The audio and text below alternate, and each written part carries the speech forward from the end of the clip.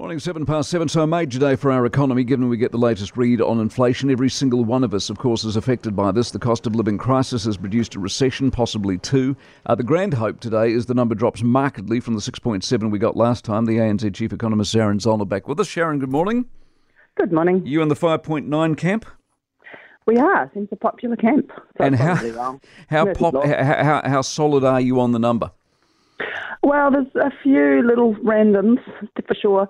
We'll be particularly watching construction costs. Now, the good news is that they're in the non-tradable measure of inflation, which is what the Reserve Bank really cares about. But they're clearly not going up as fast as they were. But are they actually falling? I think some construction costs are, but not necessarily all of them. Airfares are always a bit of a wild card as well. And food, of course, has been running very, very strongly. So there's a few sources of potential noise in the data, but overall we're expecting it to be a good news day for the Reserve Bank. Reserve Bank says 6.1, you guys are saying 5.9. If it is 5.9, can we then safely say the Reserve Bank will be sitting there saying, good, we've done our job, 5.5's it? Well, that's a long way from the target, which is 1 to 3. And coming back to that non-tradable measure, we're still expecting that to be at 6.4. It really needs to be half that. So it's, you can't say job done at this point. In fact, our suspicion is that at the moment there's some low-hanging fruit. Basically, we've got some very large price increases that are now more than a year ago, so they drop out of the equation. Yeah. So you just sort of have to sit there and wait for that to happen. That's easy. But our suspicion is that the economy's not actually rolling over as rapidly as the Reserve Bank expects. But is that good news? You gave a pretty grim introduction to this session. Our view is actually that with the fiscal stimulus and the population growth, things could actually not roll over, which sounds like great news, but if it just means the Reserve Bank's going to hike rates more until they do, then... Yeah, exactly. Should people understand more about tradable and non-tradable inflation, given that the government has run a very political line that it's all the war's fault and because grain's gone up and petrol, etc., when really there's a lot of this being played at home, isn't there?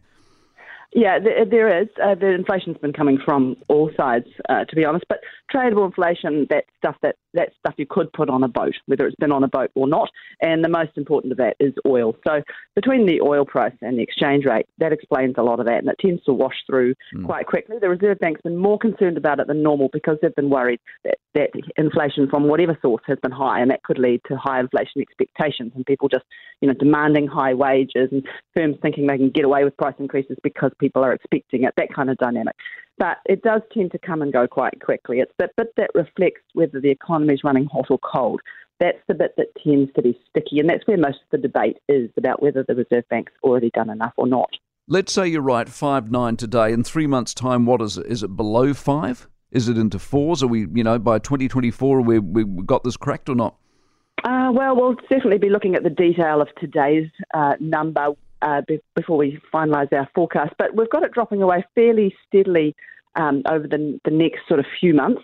There's a bit more of that low-hanging fruit, but then we think it gets maybe a little bit tougher because we don't have unemployment rising as rapidly. So we don't have any cuts in our forecasts into the OCR until the very end of next year. Now, it's possible, of course, that's a long way away.